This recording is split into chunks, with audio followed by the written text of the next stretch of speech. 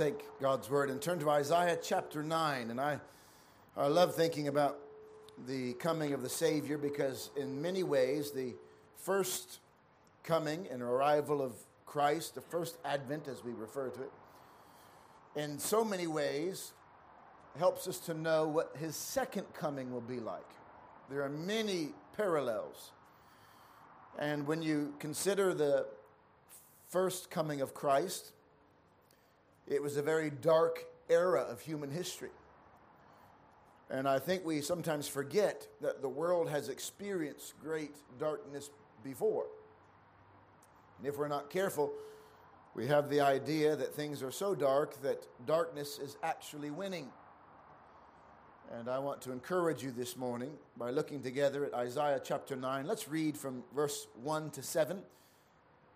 I want to share with you some Christmas expectations that I hope will help you through this season.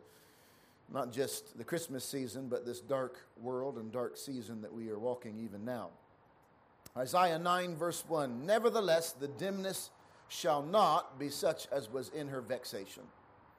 When at the first he lightly afflicted the land of Zebulun and the land of Naphtali, and afterward did more grievously afflict her by the way of the sea, beyond Jordan in Galilee of the nations. The people that walked in darkness have seen a great light. They that dwell in the land of the shadow of death, upon them hath the light shined. Thou hast multiplied the nation, and not increased the joy. They joy before thee according to the joy in harvest, and as men rejoice when they divide the spoil. For thou hast broken the yoke of his burden, and the staff of his shoulder, the rod of his oppressor, as in the day of Midian. For every battle of the warrior is with confused noise, and garments rolled in blood. But this shall be with burning and fuel of fire. For unto us a child is born, and unto us a son is given, and the government shall be upon his shoulder. And his name shall be called Wonderful, Counselor, the Mighty God, the Everlasting Father, the Prince of Peace. Of the increase of his government and peace there shall be no end.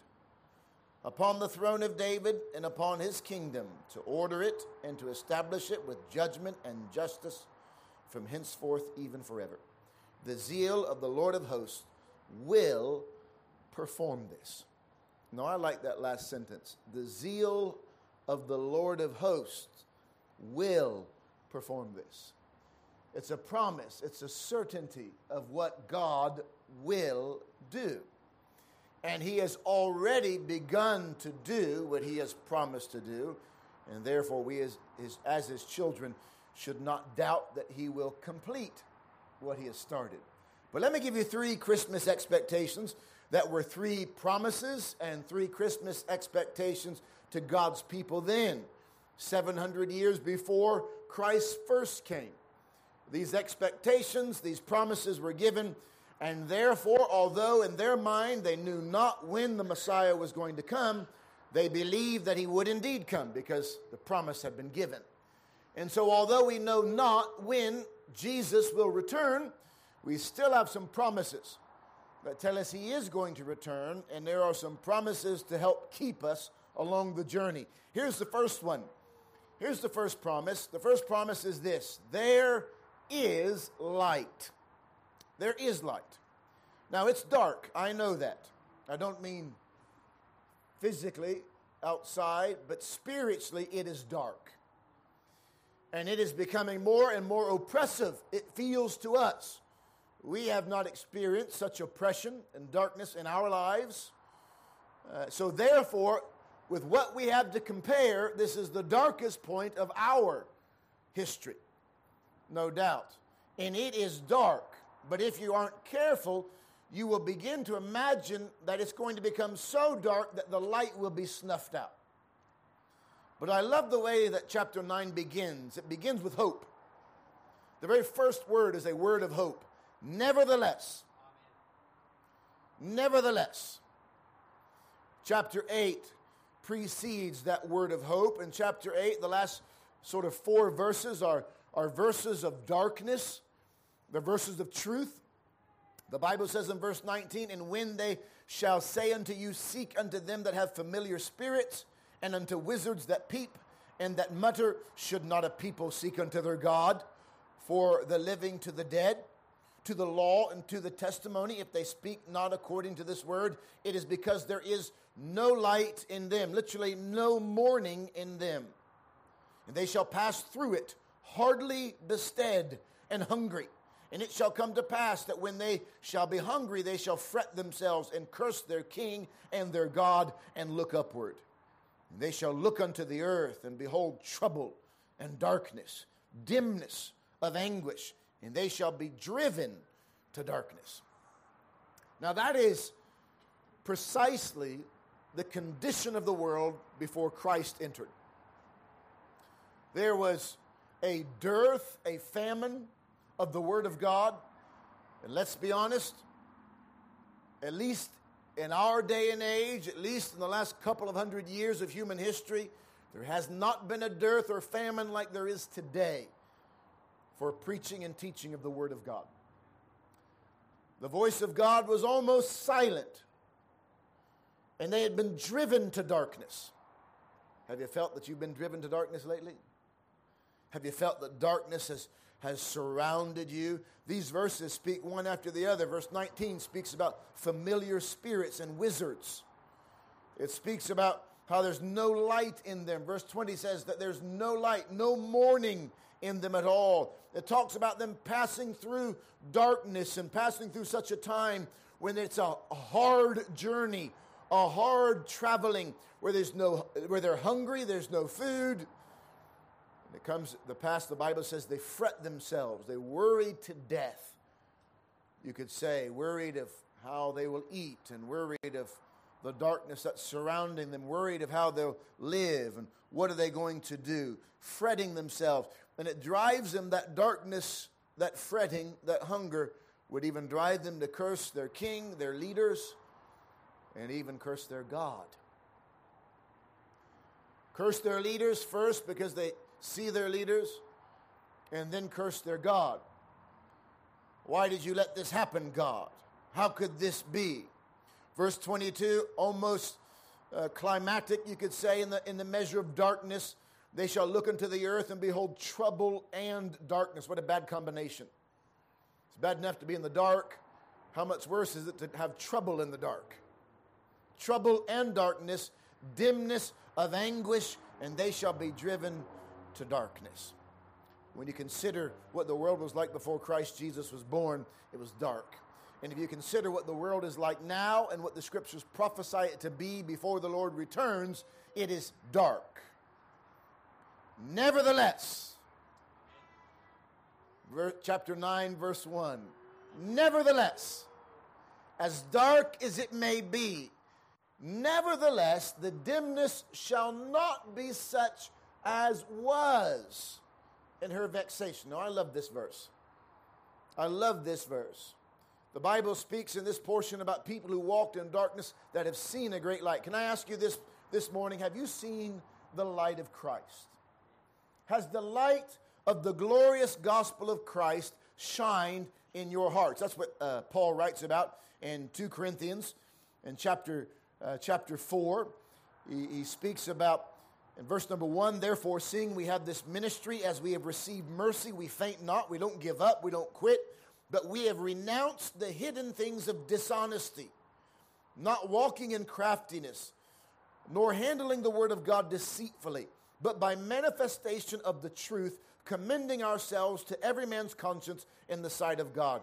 But if, watch this, if our gospel be hid, it is hid to them that are lost, in whom the God of this world hath blinded the minds of them which believe not, lest the light of the glorious gospel of Christ, who is the image of God, should shine unto them. Would you look here for a moment? Let me tell you what happens when someone is born again. The light of the glorious gospel of Christ, who is the image of God, shines unto you. It goes on to explain it. For we preach not ourselves, but Christ Jesus the Lord, and ourselves your servants for Jesus' sake. For God, who commanded the light to shine out of darkness, hath shined in our hearts, to give the light of the knowledge of the glory of God in the face of Jesus Christ. Do you know when Christ was born on this earth, for 33 years he lived and then he died. But did you know in those 33 years there were many people that met him that never saw him to be the Savior of the world? And there are people today who are living in darkness in this dark world who may have heard the message of Christ and the message of the gospel, but their heart and soul is still dark. I love the way that Paul explains that God commanded the light to shine out of darkness. Now, I know the world is dark, and I know that it is progressively getting darker, but I know that my soul will never be as dark as it was before I met Christ. I don't care how dark the world gets. I do not care how oppressive it gets. I don't care how difficult it becomes. I don't care how much persecution comes and tribulation. My heart will never be any darker. Never. Because the light of the gospel has shined unto me. And as a child of God, this is your hope. I know the world is dark, and I know it's getting darker. Nevertheless, the dimness, the darkness that is in the world will not be like it was before you were saved. Don't forget that.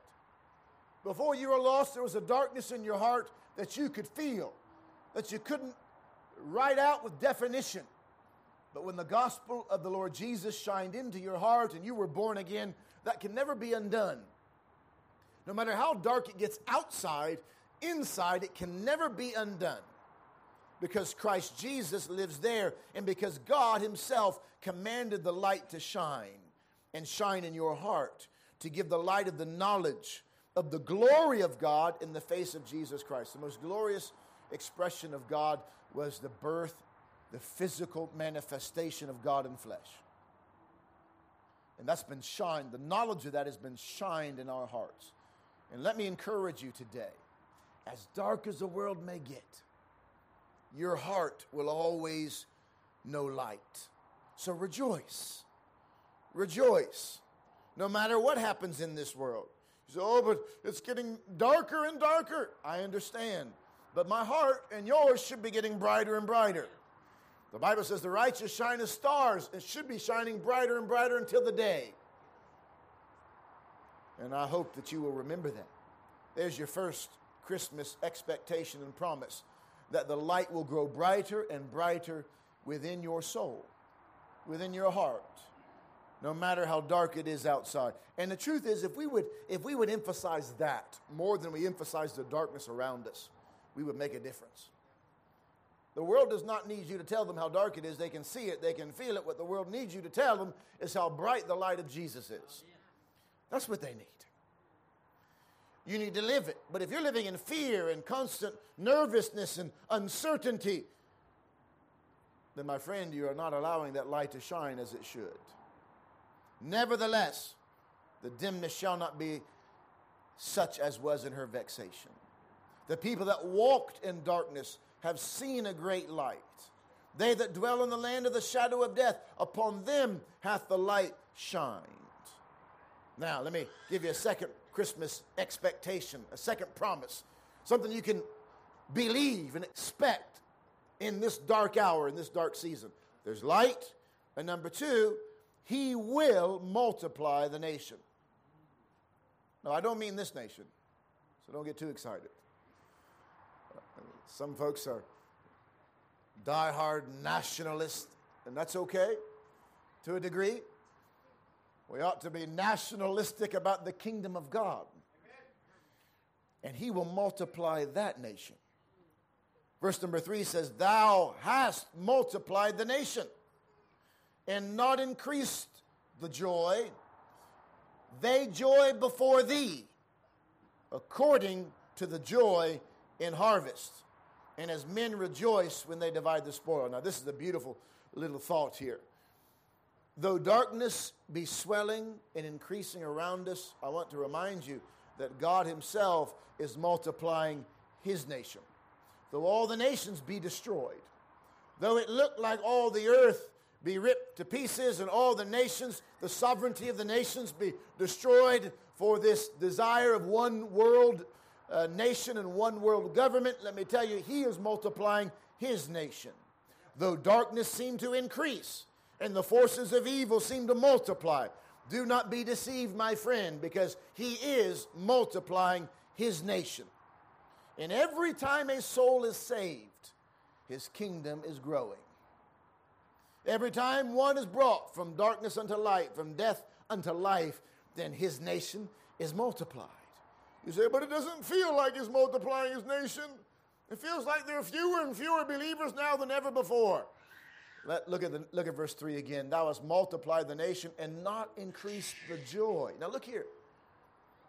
We have this idea that it's going to feel wonderful and a big celebration, and we have this idea some idea in our mind of joyful celebration and physical rejoicing, as in when a harvest time is brought in, when a farmer brings a good harvest, or when a farmer makes a good income.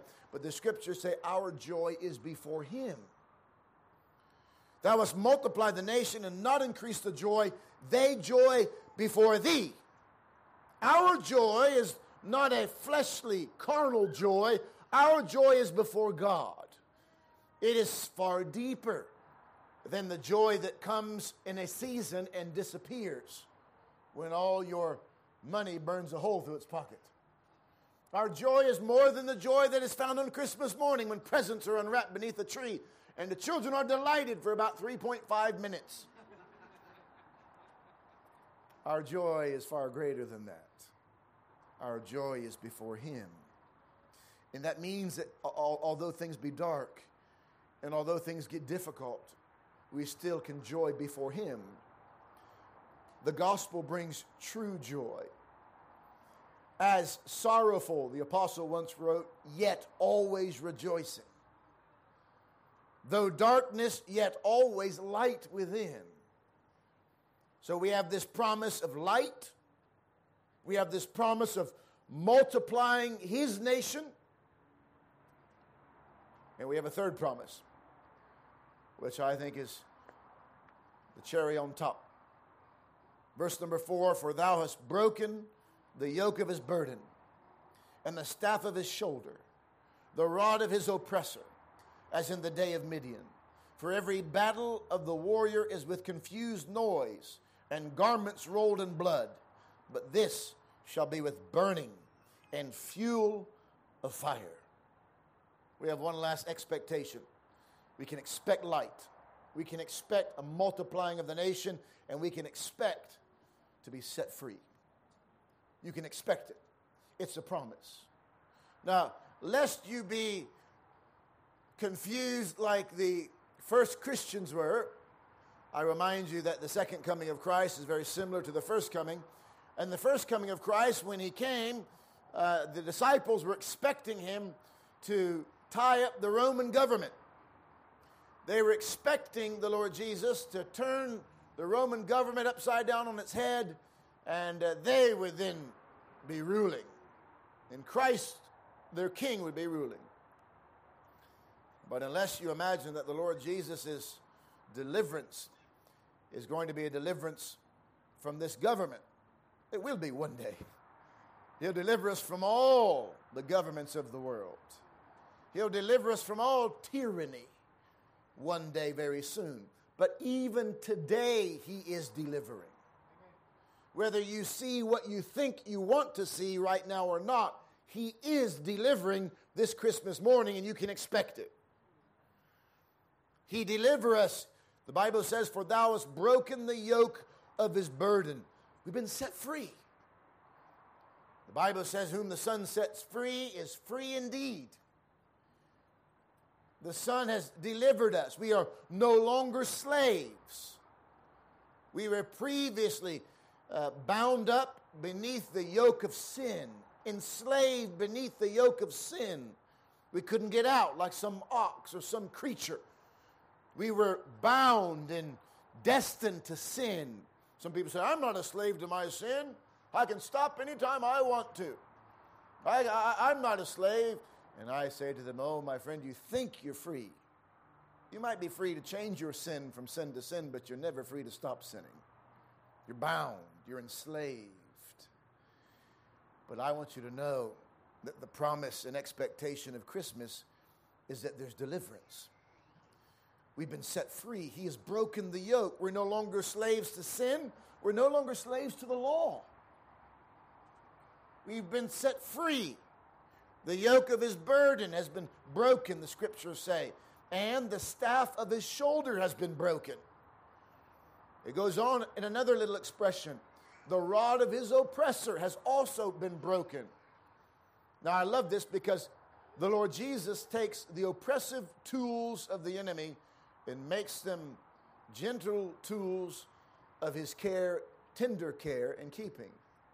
He breaks the yoke of bondage and invites us to get beneath the yoke with him. He breaks the rod and staff of the oppressor, but yet the Lord is my shepherd.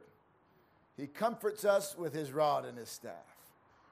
It's an amazing principle that the Lord would deliver us, break all that has oppressed us, enslaved us for so many years, and then gives unto us a better way. The Bible says in Isaiah 61, verse number 4, that the Spirit of the Lord God, a prophecy of Jesus, to be fulfilled when he came the first time, because the Lord hath anointed me to preach good tidings unto the meek. Jesus stood up in the temple one day, opened up the scroll of Isaiah and read this. He hath sent me. Now let me remind you here, children and adults, that Jesus was sent, not just born. People have this idea of born in the manger. Yes, but he was sent from God. He sent me to bind up the brokenhearted, to proclaim liberty to the captives. Meaning, while they were still in the prison, he told them, he preached to them that there is liberty, you will be free. And then the Bible says in the next verse, and the opening of the prison to them that are bound. To proclaim the acceptable year of the Lord in the day of vengeance of our God, to comfort all that mourn. Now I love this. When Jesus quotes this in the book of Luke, he stops at to proclaim the acceptable year of the Lord. Because when Christ came the first time, he came to say, today is the day of salvation. He came to say, this is the acceptable year of the Lord, the year when you can be set free, the year when you can be delivered. And instead of thinking of being delivered from some tyranny or some physical earthly government, think about being delivered from your sin. That's the greatest problem. Think about the need to be delivered from your brokenness, to be set free. And the Bible says that Christ was sent to do that, to bind up your broken heart, to break the yoke and to bind up your broken heart at the same time, to proclaim liberty to the captives and the opening of the prison to those who are bound, to proclaim the acceptable year of the Lord. And watch this. The Lord left this out in Luke, not because he made a mistake, but because when he came the first time, that's what he came to do. But when he comes the second time, look at this last phrase. And the day of vengeance of our God. The difference between the first coming and the second coming of Christ is the first coming, Christ Jesus came not to condemn the world, but that the world through him might be saved. But the second coming, make no mistake about it, he comes to judge the world. And that's coming. That is coming. And we look forward to that day. So, you look forward to judgment? Yes, because my sin has been judged already. He's broken the yoke of bondage that was once holding me. He has set me a captive free, and therefore when he comes to judge the world, I shall not be judged, I shall stand by his side. This is the promise. Now look how he promises to do it. The Bible says in verse 5, for every battle of the warrior is with confused noise and garments rolled in blood. The way that most battles are won and that most oppressed people are set free is through force, through bow and arrow, and through sword, and through weapons of men's warfare. The Bible says in this portion, but this deliverance shall be with burning and fuel of fire. And I believe there's a twofold meaning. I believe this deliverance is speaking first and primarily of the deliverance of the Holy Spirit of God. When the Spirit of God moves within the heart of a man or woman is set free. A captive is set free. It isn't done with a knife like some religions may cause some to be converted.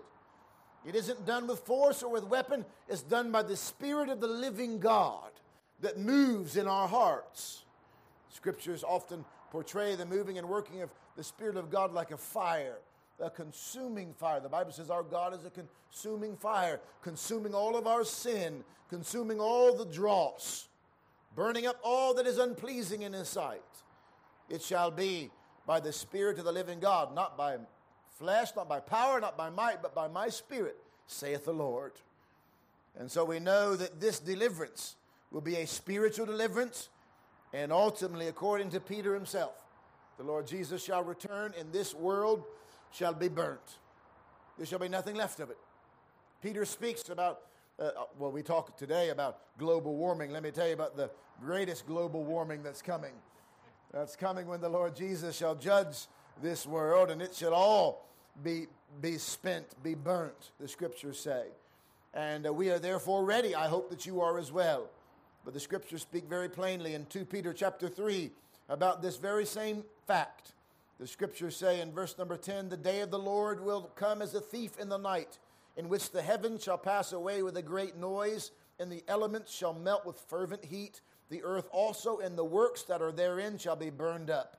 Seeing then that all these things shall be dissolved, what manner of persons ought ye to be in all holy conversation and godliness, looking for and hasting unto the coming of the day of God, wherein the heavens being on fire shall be dissolved, and the elements shall melt with fervent heat. Nevertheless, we, according to His promise, look for new heavens and a new earth, wherein dwelleth righteousness. So there are your three Christmas promises and expectations today. There is light. Do not let the darkness of this world overcome you. Do not let it happen. There is light. And if you've been born again, the light of the gospel has shined into your soul. Not only is there light, He is winning. His nation, His kingdom is increasing. I love that Lord's Prayer. Thy kingdom come, Thy will be done on earth as it is in heaven. It's happening. The Scriptures say here, we'll perhaps look at it tomorrow, that the government shall be upon His shoulder, and of the increase of His government and peace there shall be no end. There's a promise of light. There's a promise of His government, of His nation, His kingdom ruling and multiplying, and there's a promise of deliverance. That promise, all of those were fulfilled in Christ the first time and will be fulfilled ultimately the second time when He comes again. These are promises and expectations. And God in His mercy has revealed what has been done and what will be done. So do not be discouraged. I don't care how dark it gets. We have light. We are multiplying. His kingdom is coming. And He will. He has delivered. He is delivering us. And He will deliver us. The question this morning, look here. Have you been delivered? Have you been born again? Have you seen that light? Or do you still this day sit in darkness? Do you still this day fear what's happening in the world around you? There is light. Christ Jesus came to give you light. He came to save your soul so that His kingdom may come, so that His government should know no decrease but only increase. And He came to deliver you, to set you free. Some of you have tried to change. Maybe you've even acted like a good person, tried to act like a Christian, but you know that things really have never changed. It's because you've done it all yourself. You need Christ. That's why He came. And if you don't get on the right side now, before He comes again, it will be eternally too late. May the Lord help us. There's hope. We have promises and expectations. Let us stand on these today and this season. Let's pray. Father, we are thankful for Jesus, our Savior.